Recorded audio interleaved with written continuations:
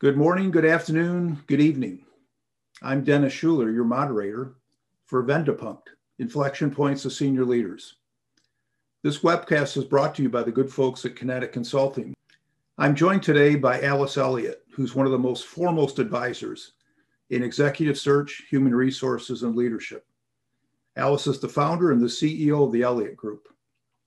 Now, you may not have heard about Alice if you don't work in the hospitality and retail sector, but she is an indomitable force, and we're really, really lucky to have her on the webcast today. Just to give you a sense of the accomplishments of Alice in her career, she's been featured in the QSR magazine, that's Quick Serve Restaurant Magazine, as one of the 20 most influential restaurant leaders. Nation's Restaurant News sees her as one of the 50 most powerful people in food service, and in 2019, she was honored by her peers as the winner of Nation Restaurant News Norman Award, named after legend Norman Brinker, who revolutionized casual dining in the United States. She's been featured on CBS This Morning Saturday for a collaboration on Underground Culinary Tour, and has been also a featured guest on Bloomberg Radio, focusing on business trends and innovation. I'm really excited she's made time for little old me, because she is a hot commodity and a treasured speaker and a powerful voice in the industry. Now, Alice has also been the recipient of several awards, including the coveted Women's Food Service Forum Trailblazer Award and the prestigious Roundtable for Women in Food Service called the Pacesetter Award. She sits on the board of trustees of the Culinary Institute of America. I don't think she cooks, but she can tell us that a little bit later on, and was inducted in the nation's Restaurant Association Education Foundation's College in 2010 for her tireless work promoting the hospitality sector. Alice has hosted over the last 25 plus years the Elliott Leadership Conference, which has featured business icons like Stephen Covey, Jim Cramer, Dave Thomas, and Norman Brinker, all legends in their own rights. And finally, Alice co-founded the Elliott Leadership Institute, a not-for-profit solely dedicated to leadership development and advancement of the next generation of leadership. Alice, I couldn't be more thrilled to have you on our webcast today. I've always been impressed by your absolute command of the hospitality sector and the reputation you so well deserve, and the impact you've had on many, many executives over the course of your career. But I actually want to drift back to the early days, if I can, and ask you what your mom and dad were like, and what did they instill in you, and specifically, what did you carry forward from them into your adult life? I grew up in a home of entrepreneurship. My dad, both of my folks are deceased. My dad's been deceased for over 35 years. My dad owned a little employment agency, and my dad dealt with laborers, and he got them jobs in factories. So think, all these years, long, long time ago, pioneer in New York City. He did not have a college degree, but he was a man who read, loved education, and it was very important to him that his children went to college. I'm the youngest of four, and I'm the only girl, which kind of speaks to my fastidiousness and my ability to take care of myself. But my folks were very giving people. Everything to them was about as much as you give is what you hope you get. And I would go to work with my dad when I was 6 years old. My brothers would go off with my mom, and I'd go with my dad on the bus to the subway to New York City. And my dad always spoke, Dennis, quite eloquently about changing people's lives. And he would talk to me about people having an opportunity that, which today is really very much in my own DNA, the dignity of work. What you can contribute has far-reaching implications, not only for yourself, but for your family, the country, the economy, and the world. And my dad always spoke about, he placed these laborers in jobs, and they would either send money abroad to support their family, or they would bring their family to America. And in those days, as I hope it's true today, the greatest country in the world. Mm-hmm. So I think early on, it instilled in me a sense of respect for working and for entrepreneurship and for making a contribution. And it was, there's an old saying, the purpose of life is a life of purpose. So I don't know that I understood it as much then as I do now, but it was something that was always very important to me and really helped guide me. My mom, who was actually a dental hygienist, She was, one of the first in her class to go to Columbia for that. But she also grew up in an orphanage for a period of time early on in her own life. And she had had a lot of different obstacles, growing up and things that she had to deal with. And I think it was the combination of both that really taught me a sense about not only giving back, but community and the importance of family. And family is the orbit that you create. So it almost extends beyond where you grow up. So I've always had that inclination. Good on you, Alice. It was remarkable that your parents were able to instill that in you.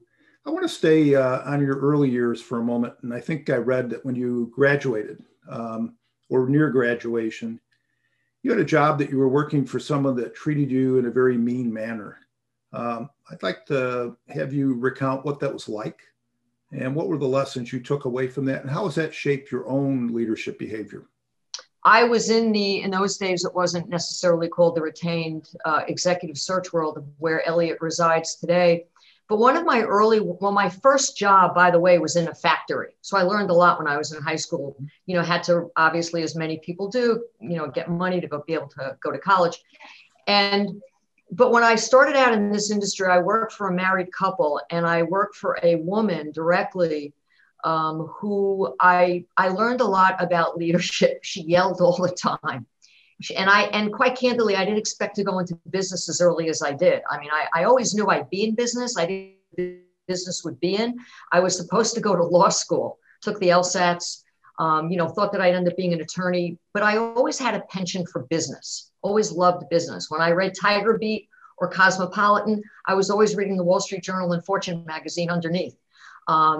So, and especially as a young girl, right? Girls in those days weren't really supposed to be as prone towards business. But I worked for a woman actually who I think in retrospect, she was an unhappy person, but there wasn't anything that myself or anyone else in that organization could do right. And she was constantly criticizing and screaming. And I quit. I subsequently, a year later, apologized. I didn't have the emotional maturity at the time to do it properly. But I subsequently went into business and I said, I will never work for anyone again. I will go create a culture where people feel respected. And that's always been a very important, quality as we have built Elliott over the years. I was to have a business in between that was not successful, but it was always very important to me to treat the people around me with great respect and dignity. Yes, Alice, dignity and respect as it relates to work is really some of the hallmark foundations of good businesses. But before we get to good businesses, I want to actually dwell on a failure that you had, I think at the tender age of 23. And I think you had struck out on your own and things didn't go as well as you thought. You really didn't understand business like you should have. And you ended up declaring bankruptcy. And I think they took everything from you. Can you comment on that? Yes, I'd be happy to. And I also think life is the culmination of events, and you have to be nimble to be able to walk through doors, and we all create our own opportunity. I would tell you that when I left where I had been working to go out on my own, I had a business partner. He also left. A lot of people left. Two of us decided to open a company. We were great at what we did, and I thought I was very good at what I did, but I was not prepared for business. I didn't know what a P&L was. I had graduated the University of Colorado, went there on loans as magna cum laude in early American history. So I was very adept at Samuel Adams, the American Revolution. I could tell you anything you wanted to know about that. All kind of combined, originally thinking I'd be an attorney. But that being said, when I got into the actual business world, as much as I loved business, I didn't know what a debit was. I didn't know what a credit was. We were in a building that was unionized. I say that very respectfully, but was totally unprepared. And within the first couple of years, while we had a lot of business coming in, couldn't manage the business. The business was growing so fast. And subsequently, early on in my 20s, I was to go through bankruptcy, actual bankruptcy. So, sat down, went home, felt very humiliated. I had borrowed money to go into business, went back, spoke to my folks. They said, listen, go speak to this accountant. They didn't have a lot of money. We weren't poor, but we were strictly middle class.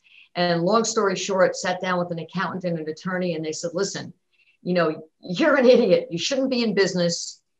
In those days, and, I'm not that old, but it was like, go get married, have kids, You should not be in business. You don't know what you're doing.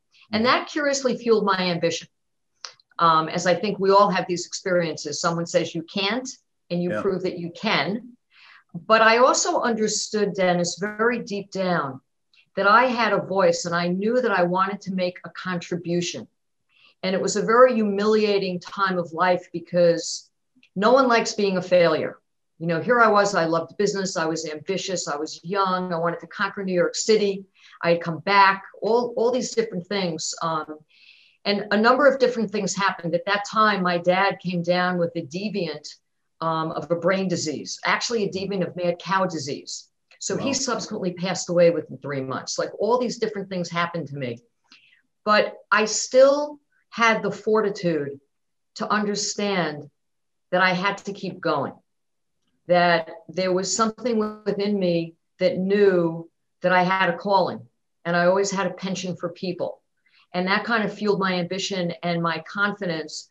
I would also say that at that time, I, had just gotten married. I, married a guy that was totally not in the same industry. He owned a real estate appraisal company at the time, but he really, gave me a lot of the confidence that I didn't have in myself because I was in a lot of debt and it took a long time to work through that. And I wasn't sure exactly what I would do.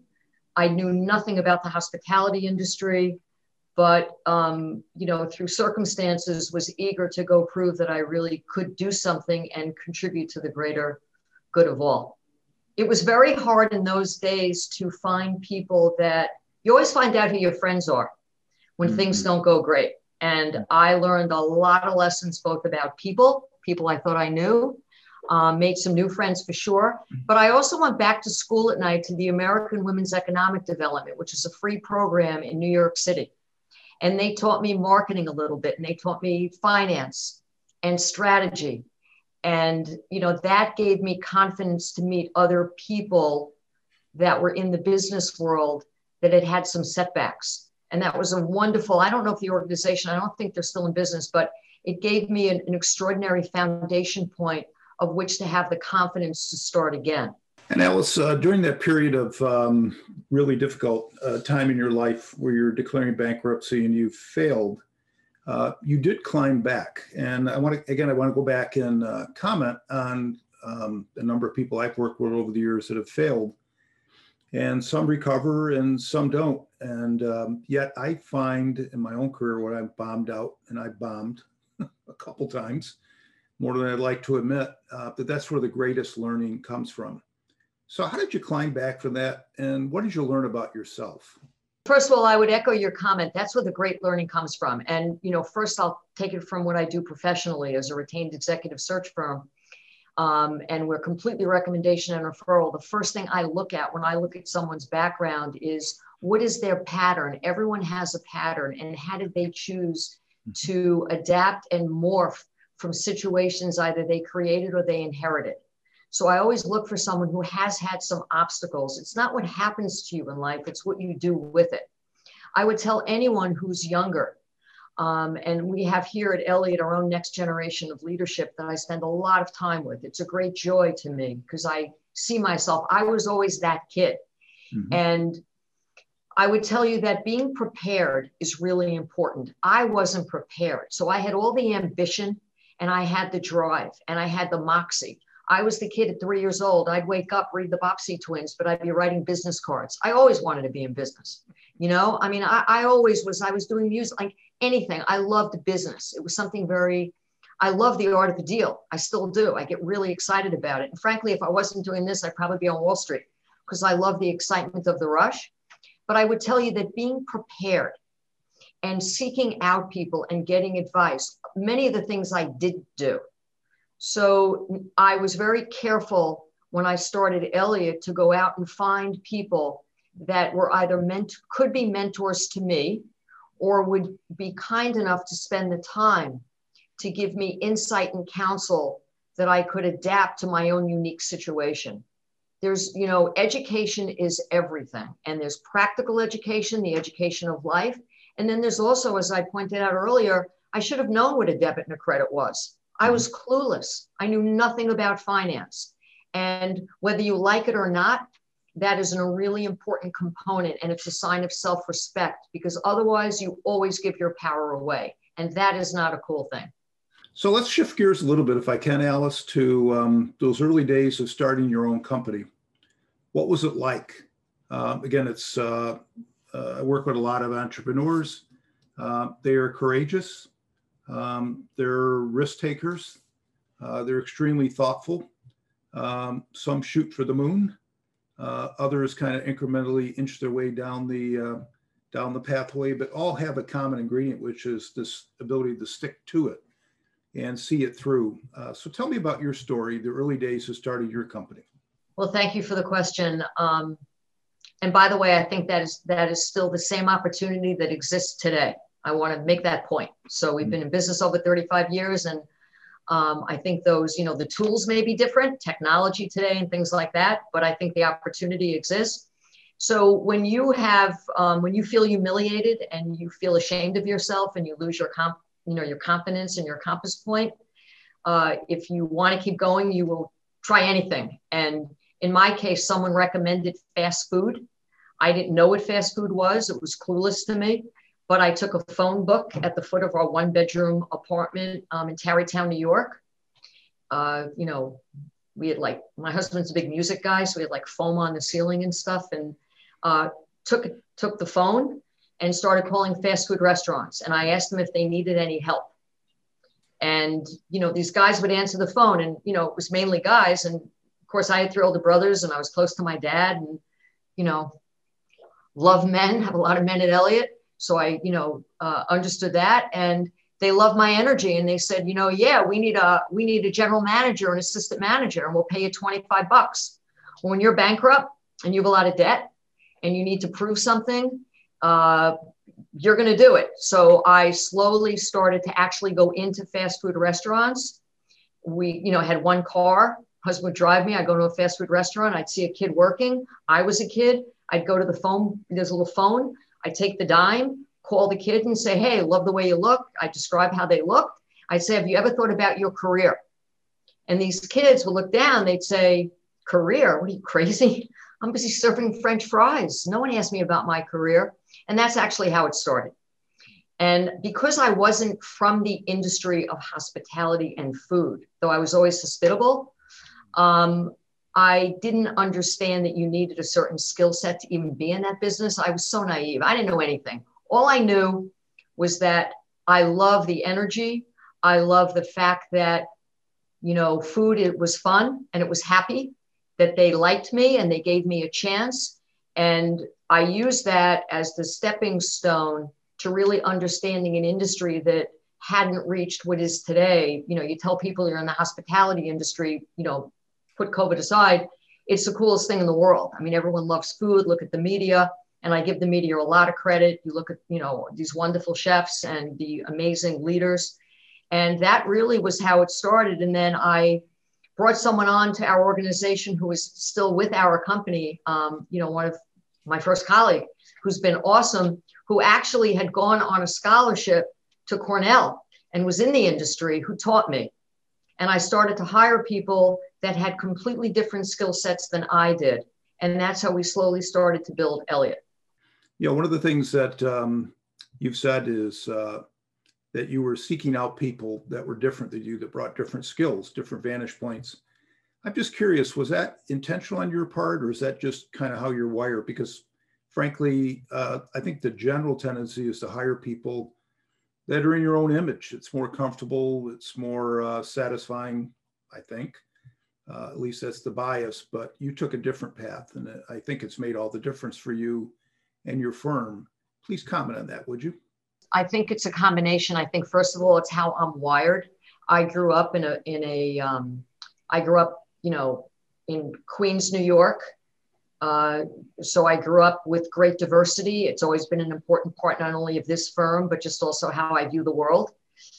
So I have always been attracted to different lifestyles and different people and different experiences. I happen to be very curious, which I think is an extraordinarily important part of anybody, regardless of what they choose to do in life.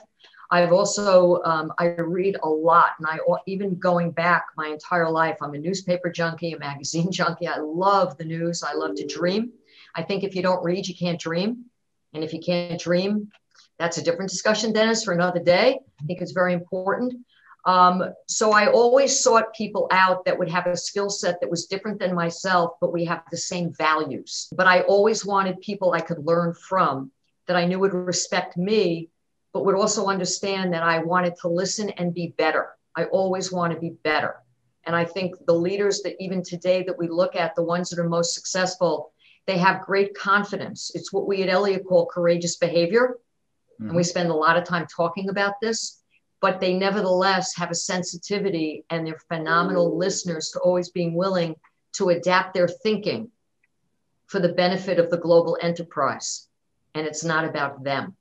And I've just always been that way. Alice, thanks for that. That's terrific. Hey, I'm going to jump into your business a little bit more directly, but before moving there, I want to talk to you about one of the lessons your dad had provided you, which is about the dignity of work. And it's a topic that I don't think we in business talk a lot about, but work must create meaning. And whether you're a CEO or whether you're a janitor, you want to be recognized in very personal ways and motivating ways and inspiring ways for your work, no matter, again, if it's in the boardroom or it's in the lunchroom, it doesn't matter. I'm just curious how that's shaped your thinking as an executive and now a leader of a search firm. And importantly, what lens you look through as you assess candidates for that unique ability to reach people at the point they're at and create meaning for them through dignifying their work. Can you comment on that, please? So there's two buckets. Our firm has always been founded on the notion that we give back. We were giving back. You referenced 25 years of the Elliott Leadership Conference, and we've done so many things beyond that. We had no right to do that. We had no money. We were kids. We'd run around the country, beg CEOs to come to the Elliott Conference. We were able to get sponsors and speak from their heart, not only their head. Because we understood early on that you're only as good as the people you surround yourself with, and it's the education of sharing to make an industry better. So the dignity of work is, and this just even also started when I worked in a factory. I saw that I was responsible for the piece rate system. For every piece that someone did on the trouser, they were paid. And it really made an indelible impact in me that it's like an orchestra. You can't have beautiful music without everyone in an orchestra, and everyone has a different role and they have a different instrument they play. It just depends when they're needed to play that instrument. So if you think about that from a work stance, it's really what working's all about. In any great scenario should be collaborative. The way that we transferred this is that as we've now been sought out as thought leaders, in addition to our great work in executive search, it's all about leadership. And it's about who is on your team and how you allow them the opportunity to continue to morph independent of their own great talent. It doesn't take away from the fact that you may need someone who is very nuanced as general counsel, finance, purchasing, supply chain, all of it. But at the end of the day, there is a dignity of work and respect. Not everyone is meant to be a CEO, but that still doesn't mean they can't be a great leader. It doesn't mean they can't be a coach in their own right, a mentor, and by virtue of that, also the recipient of others. And, Dennis, I would make a point to your great talent, and you've got you're in your own right an amazingly accomplished businessman. You chose to be in the area of human capital, which is really where Elliott resides. And when you think about human capital, it is in the center, and we see this now, certainly during COVID more than ever. Human capital, we think this is going to be the year, as it should have been a long time ago, the year of the chief people officer, because without the chief people officer, nothing gets done in any great organization. And that was not always the case years ago. I think what current events have done, it's taught us that, that unique skill set really is a driver, both in the underbelly of these great organizations, but also as an advocate and a counselor to the CEO. Yeah, and I'm gonna build on that a little bit. Alice, I was interviewed I think about a year ago in a magazine about, question was, why did I get into the field that I've been in for the last 35 years? And it literally goes back to at least my earliest recollection why I wanted to do what I'm doing today is we're a poor family, not unlike you. We had a one car, I think it was a 1966 Chevelle. It was literally a shit box.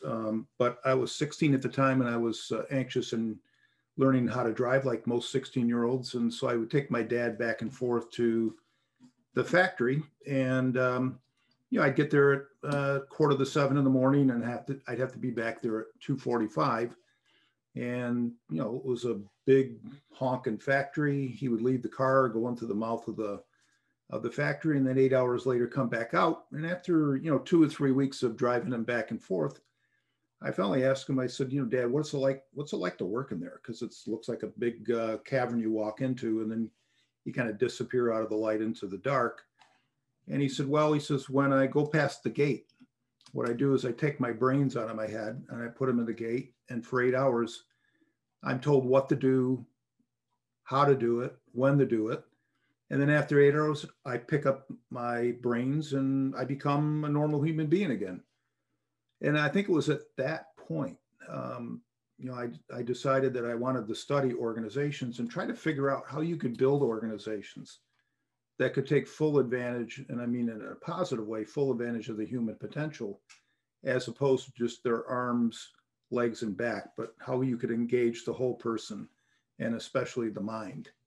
I have a lot of respect because think about what you do on a daily basis. You touch so many people. And, I really do believe this. It just takes one person to change someone's life. And it could be in any setting. It's, when we talk about dignity, it's going into a store and saying, ma'am, or sir, or thank you. It's giving that extra tip. It's asking someone their opinion. There's just so many ways to do it, to inspire that drive. And that's what really builds greatness. And it means self-respect. Right. Exactly right, Alice. That's been my experience as well. Let me probe a little bit more on you building your company in the early days, especially as a woman in the industry. What challenges did you encounter as you grew it, and how did you meet those challenges? I am personally the recipient of having had a lot of male leaders and executives believing in me and seeing and giving me a chance and giving our firm a chance and seeing the great work that Elliott does and the great, what we call the Elliott experience. Oh. And they then have referred us to others. But I would say it was very, very hard. And I think early on, it also spawned for me, the interest to not only always continue to give back, but our firm, whether it was being co-founders of the Multicultural Food Service Hospitality Alliance 25 years ago. I mean, this is just, again, the thread of Elliott. So when people today call and say, do you have a diversity division? We're like, no. Same thing, we're early board members, and I want to give my colleagues all the credit in the world for shepherding that at the Women's Food Service Forum. Recently, we've always been aligned, obviously, to the National Restaurant Association, but they've got so many different things. We're recently involved in raising all those money for the hourly employees for their initiative that raised, close to $30 million. So I would say, look, it hasn't always been easy, but I've also never let it be the stumbling block. To me, it's always been about the work that this firm has been able to accomplish. And it's always been, I've always felt that people who don't understand the importance of expanding their own horizons, they're either reflective of the background they came from, and perhaps they don't want to change because, we all can change. You can't change people. You know this, Dennis, as well as I do. You can only change the way you react to them. Right. People who are closed-minded, and to answer your question, who don't want to work with women, if they don't want to change, they're not going to. But that being said, there's plenty of people, and I'll tell you what happened along the way. Some of the guys that were originally very standoffish to me personally, and I've been the recipient of, a lot of comments and things like that, and that's okay. Things like that just never really bothered me. But they then had daughters. And all of a sudden they had a daughter who was coming into high school. and their daughter wanted to, go have a career. And they started to think about it a little bit differently. And I started to get phone calls from, a lot of people, very formidable people saying, listen, I don't know much about it. And I don't know how, women work in the workplace because it hasn't been my path, but would you speak to my kid? Then their wives were like, you know what? We're going to go to industry. So they started to see the lens a little bit differently. And, and I happen to have two sons. So I didn't at that time have, I didn't have a daughter. So my orbit, even at home, was, male. But I think that the world started to change. And I think this is also such an amazing time to be a young woman, because I really do believe, yes, you're always going to have obstacles. You're always going to have people that don't want to have you come in, but there are so many that do. There are so many that do. So let's go promote and celebrate the ones that do, because that will open more doors for everyone. Exactly right on the point, at least I think. Now, Alice, you run the preeminent search firm in the hospitality space, and you're national recognized. And you've seen your share of executives along the way. I'm not going to ask you how many interviews you've ever done in your life, but I'm sure it's in the tens of thousands. Tell me about the characteristics that successful candidates have and how they differentiate themselves from those that are less successful.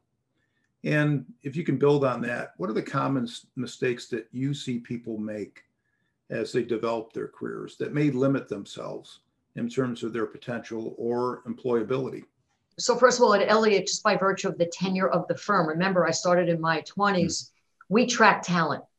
And our own colleagues here at Elliott, we go from, recently opening in Denver with next generation of leadership all the way through over 30 years and everything in between.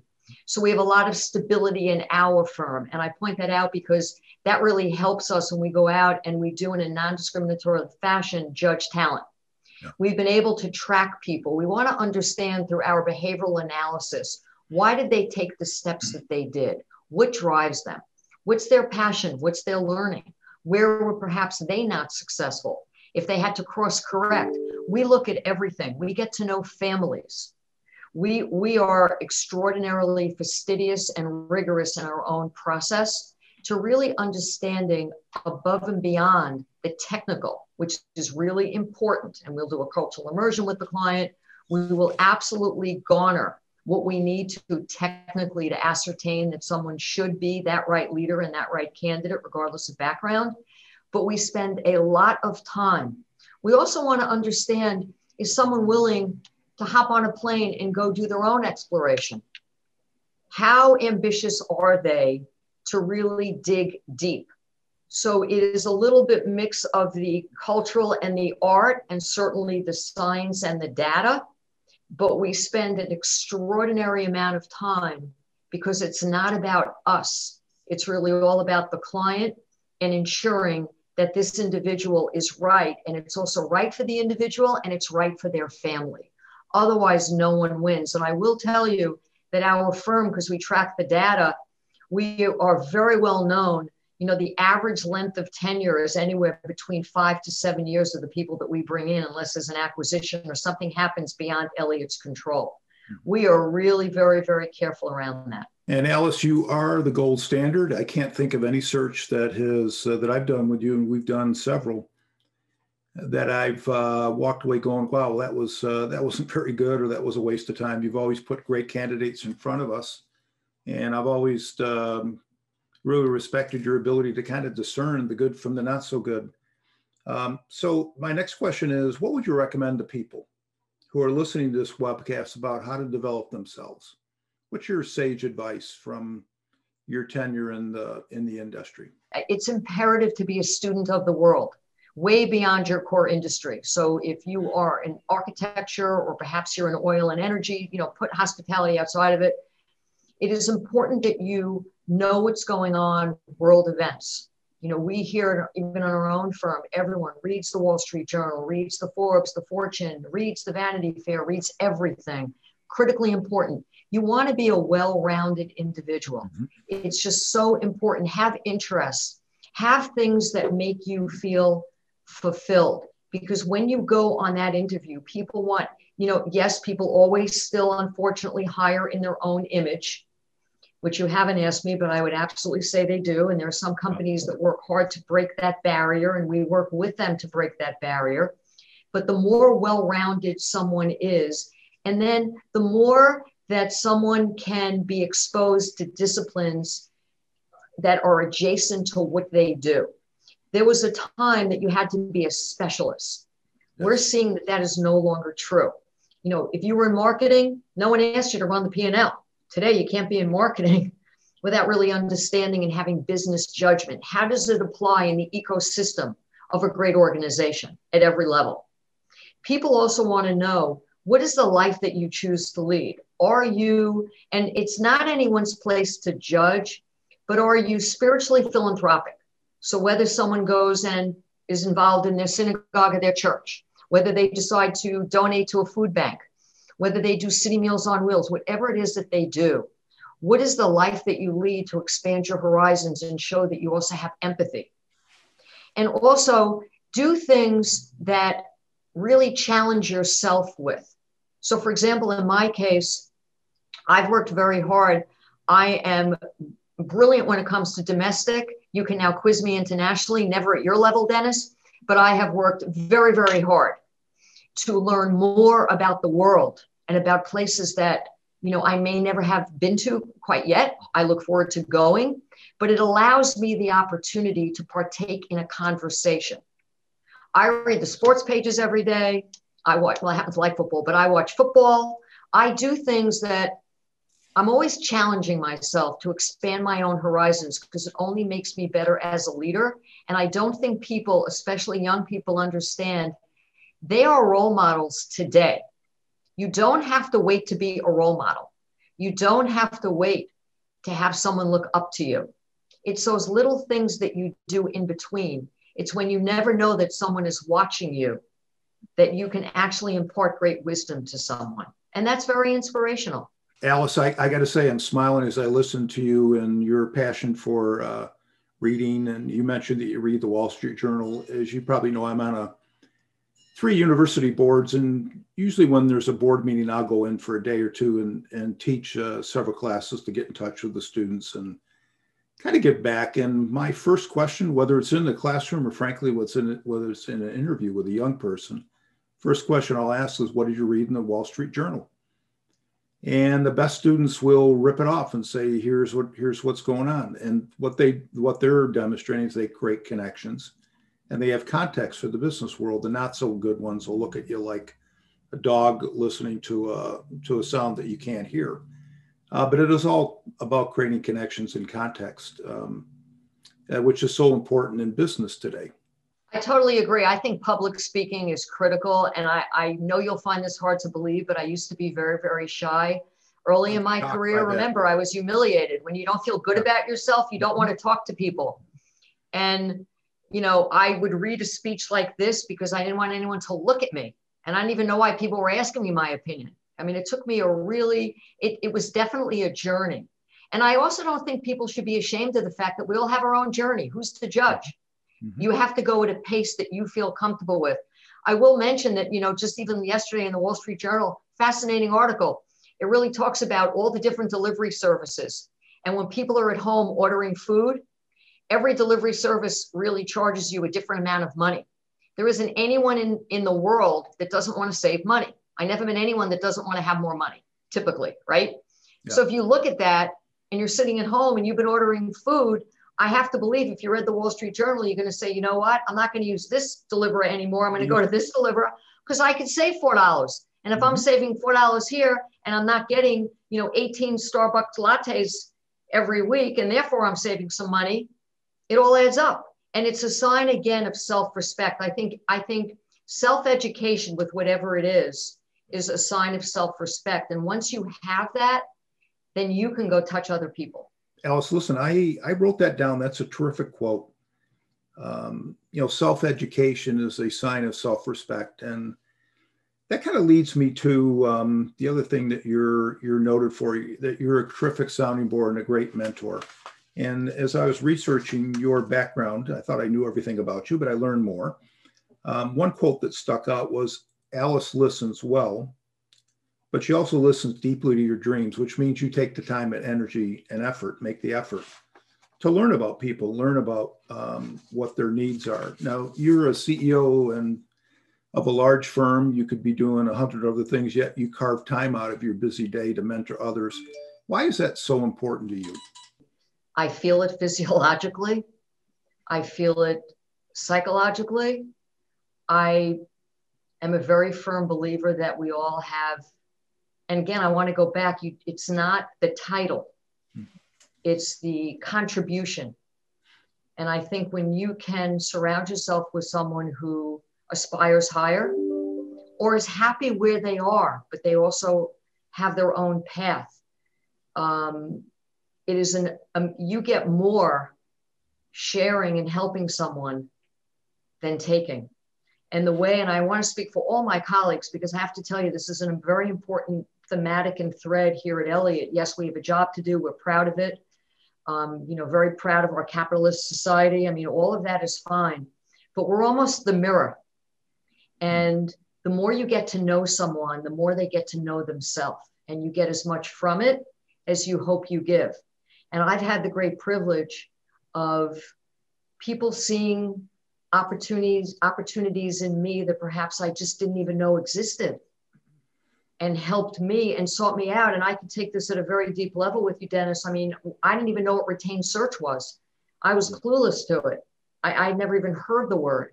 And what happened, two things happened concurrently. This is a long, long time ago. On one hand, I had colleagues here who would come from major organizations. All my colleagues come from corporate. And they were like, we ought to be retained because that's exactly the work that we're doing. And the second thing was that our clients were, we want you to go get our next CEO. Boards were calling us. CEOs were calling and saying, we want to retain you. And I realized that we had a unique opportunity to memorialize the Elliott experience. And as much as we loved at that time impacting the junior level early on in our firm's history, if you can impact the senior level, then you can really create change.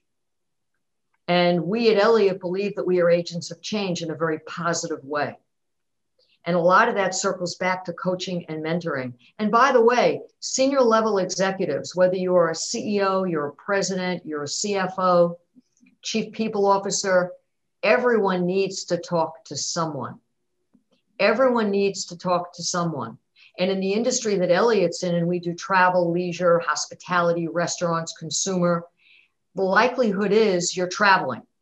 So by the time you get home, the last thing you want to do is bring home work. It's always nice to have someone that is a confidant, especially when you're a CEO. You don't necessarily want to speak to someone in your own organization. Right. Because you either can spook people, or, and you know this, Dennis, better than I do, people take it to be the truth, or they think it's a future plan. So when you have that trusted advisor, it just gives you the freedom to create, get it off your chest, and then make the plan that's right for you. Listen, I liken that to my experience working for several CEOs. They get the key to the executive washroom, so to speak, in the big corner office, but it can also be the loneliest role in the world. It's pretty isolating. People don't naturally want to bring you only good news. They don't want to bring you the bad news or the reality of the business. So it's pretty isolating. Some people describe it as being in a bubble. And so having an advisor that can kind of break through that, you can kind of let your hair down, is really tantamount to CEO success. So I sit on boards as well, and we do a lot of board work here at Elliott. I've had a number of CEOs over the years say, I really would love to have you on the board, because I think, you've got the broad-based experience, and, you get me, you understand me, and it would give me confidence in the boardroom. But I think overarchingly, Alice, you can help. And I have 9 out of 10 times declined, because I've always said, once I joined that board, I have to represent the firm. Right now, I'm your board. And I realize that there's a financial, for me, obviously it would be great to be on a board in some of those instances, going public and the like.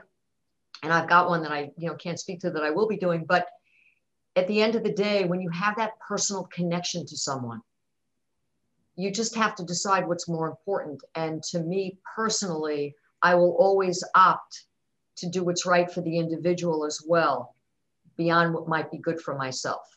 Yeah, that's the spirit, Alice. Terrific stuff. Listen, I want to, before we run out of time, turn our attention to 2020, which has been, by all accounts, a pretty horrible year, and we're about ready to turn the page on this year, thankfully. You sit right in the middle of the restaurant and hospitality sectors, and you've got a bird's eye view of what's been going on, and it hasn't been pretty, obviously. What do you think the pandemic's lasting impact will have on organizations and business in general, and specifically on employees going forward? Well, first of all, as a quick backdrop to this, so our firm has had a confidential CEO call going since March. So that for me, again, goes back to education. I've learned as much as I hope that we've been able to assemble. And, through that, we've had guest speakers, and it's been fascinating. I think there's a couple of things. I think some of the learnings is, number one, I don't think anyone in this great industry will ever, number one, take anything for granted again. I think when, previously, people always have to eat. It's just a question of where they would choose to go. There's a large portion of the industry, particularly the independents, that have been truly decimated. A lot of it depends where you're based, what city you're in. I happen to live in New York. We have offices all over the country. We have an international alliance. But I think that there has been, it has been a huge wake-up call. And until very recently, with yesterday's news with the second stimulus package, I think it's also been an extraordinary, on behalf of the hospitality and restaurant industry, disappointment as to what they hoped would have happened and the support they would have gleaned. I think the whole notion of delivery and takeout and technology is going to continue to stay 110% embedded in a much stronger fashion than anyone ever could have imagined. So takeout and delivery was always something. Now, and with ghost kitchens and virtual kitchens, that is the complexion of where this industry is absolutely categorically headed. I think it'll take longer, and we see this with what we'll call the traditional full service restaurants of dine-in. But there too, we personally at Elliott, based upon the influx of work for 2021 already that we've garnered, we think that that will abate depending upon the vaccine. So that's the good news, that people will take the vaccine eventually. But I think it has, across all lines, Dennis, I think it has shook people to its core. And I think it has spawned a lot of great new innovative thinking. And we always see that historically, right? People went through World War II, the difference. And look, Warren Buffett said this on CNBC just last week. And if you can't read the Wall Street Journal, then watch the business news.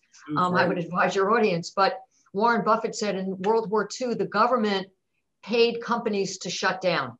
It was for the benefit of the country.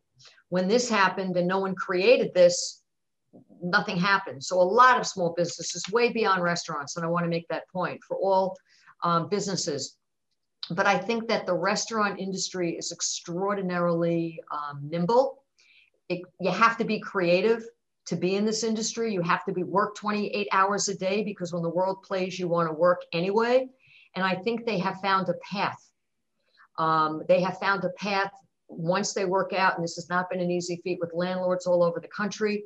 They have found a path to understanding their guests. I think the intimacy of your guest has become more important. Giving people a safe harbor, even though restaurants have always been safe. Always been safe. I mean, with all due respect, yes, there's been things like Legionnaire's disease, but you haven't found people going to eat indoors getting sick historically. Hasn't happened. There's no data around it.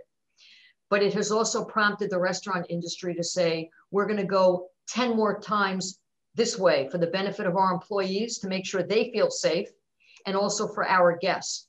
So I think 2021 is going to be a very interesting year. There's high enthusiasm. You'll see more drive-throughs, but you will see the ones that are deserving of surviving in the full service dine-in experience. They're going to come back strong, because I would put my money on the fact that people want to celebrate community. They may do it a little bit differently, but they will come back, because that is the essence of our great world. Let me just ask you about the impact the pandemic's had on talent and talent mobility. Again, I see the gamut, both ends of the spectrum. Some people will say, hey, listen, I'm taking a mulligan for 2021 and so the world comes back to normal. That's one point of view from a candidate perspective. On the other hand, talent is very mobile. It's like, listen, this too shall pass, and sign me up if it's a great job and it's a great city to live in and you've got an opportunity that could be fun. I'm in. So it kind of runs, like I said, the gamut. What's your point of view on talent mobility going forward as a result of this pandemic? A lot of it depends upon the financial capital allocation of where they are. It depends on the equity or the ownership relationship. It depends on the public status. I would tell you from an executive stance, there is more willingness to listen. There is a feeling, and we've also, our firm, because we do work in the consumer space, we've also been approached by major financial organizations wanting people from hospitality, healthcare organizations wanting people from hospitality, because they feel that people in hospitality almost are like doctors and nurses, the way they have to cater to the public 24/7. So I think that you're going to see a lot of continued shifting. People will always still want to be in this industry, but I would tell you that movement is as much about the family's willingness. Here's the difference. When tragedy struck like 9/11, people may not have liked their neighbor, but they knew who they were living next to. Mm-hmm. Now we have a virus, people don't know where it's come from. So it's permeated a lot of different cities. So people are actually more willing to relocate because they don't feel it's just kind of a different incident, if you will. It depends on the opportunity, but people are willing to get much more creative. On the other side, companies, technology is key. A global perch, international, is much more important today as a skill set. Companies are looking to hire people that anticipate, and they've got the ability to kind of think through maybe 3, 4, 5 years. And they're also looking for leaders who they perceive have the emotional maturity to deal with crisis situations that are unpredictable, as we've just continued to go through. And with that, the physical energy. I have to tell you, for all the right reasons, and this is true of a lot of industries, people are tired. Leaders are tired because any great leader is worrying about their team first. And they're tired. They're working hard 24/7. And for every movement that you get that's positive, there's always something that unfortunately could set you back. So it's a very interesting time. And we're now at Elliott, I would tell you that we are busy. What I've seen among executives are real differences in leadership. The really good ones are able to work through complex issues. They have the stamina to see things through. They make the tough choices, and yet at the same time, they're available to the organizations. And that combination of being able to make tough choices and getting on with the business, and at the same time being attentive to and responsive to the employee base is the stuff of great leadership. And frankly, it's pretty inspiring to me. I totally agree. And I would also say I've seen, particularly through these CEO calls, by the way, most of whom didn't know each other.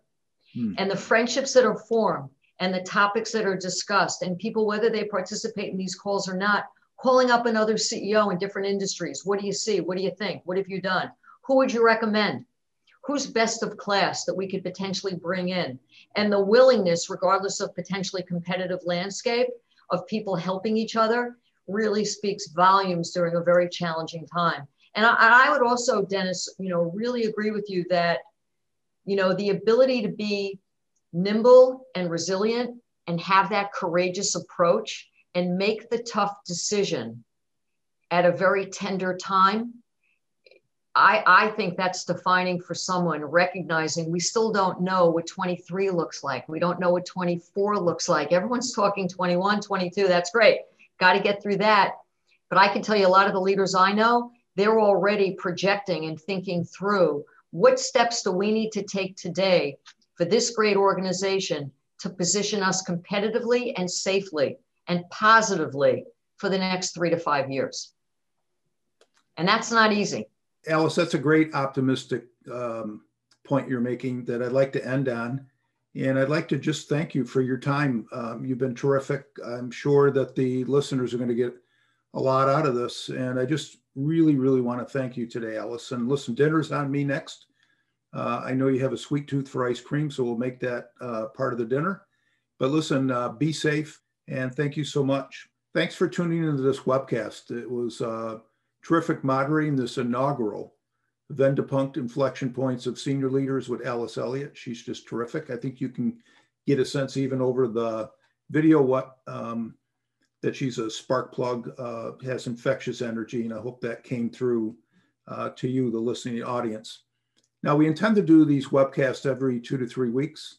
Future guests are going to include Paul Polman, the former CEO of Unilever, who really put sustainability on the map. It'll be really important to listen to what Paul has to say.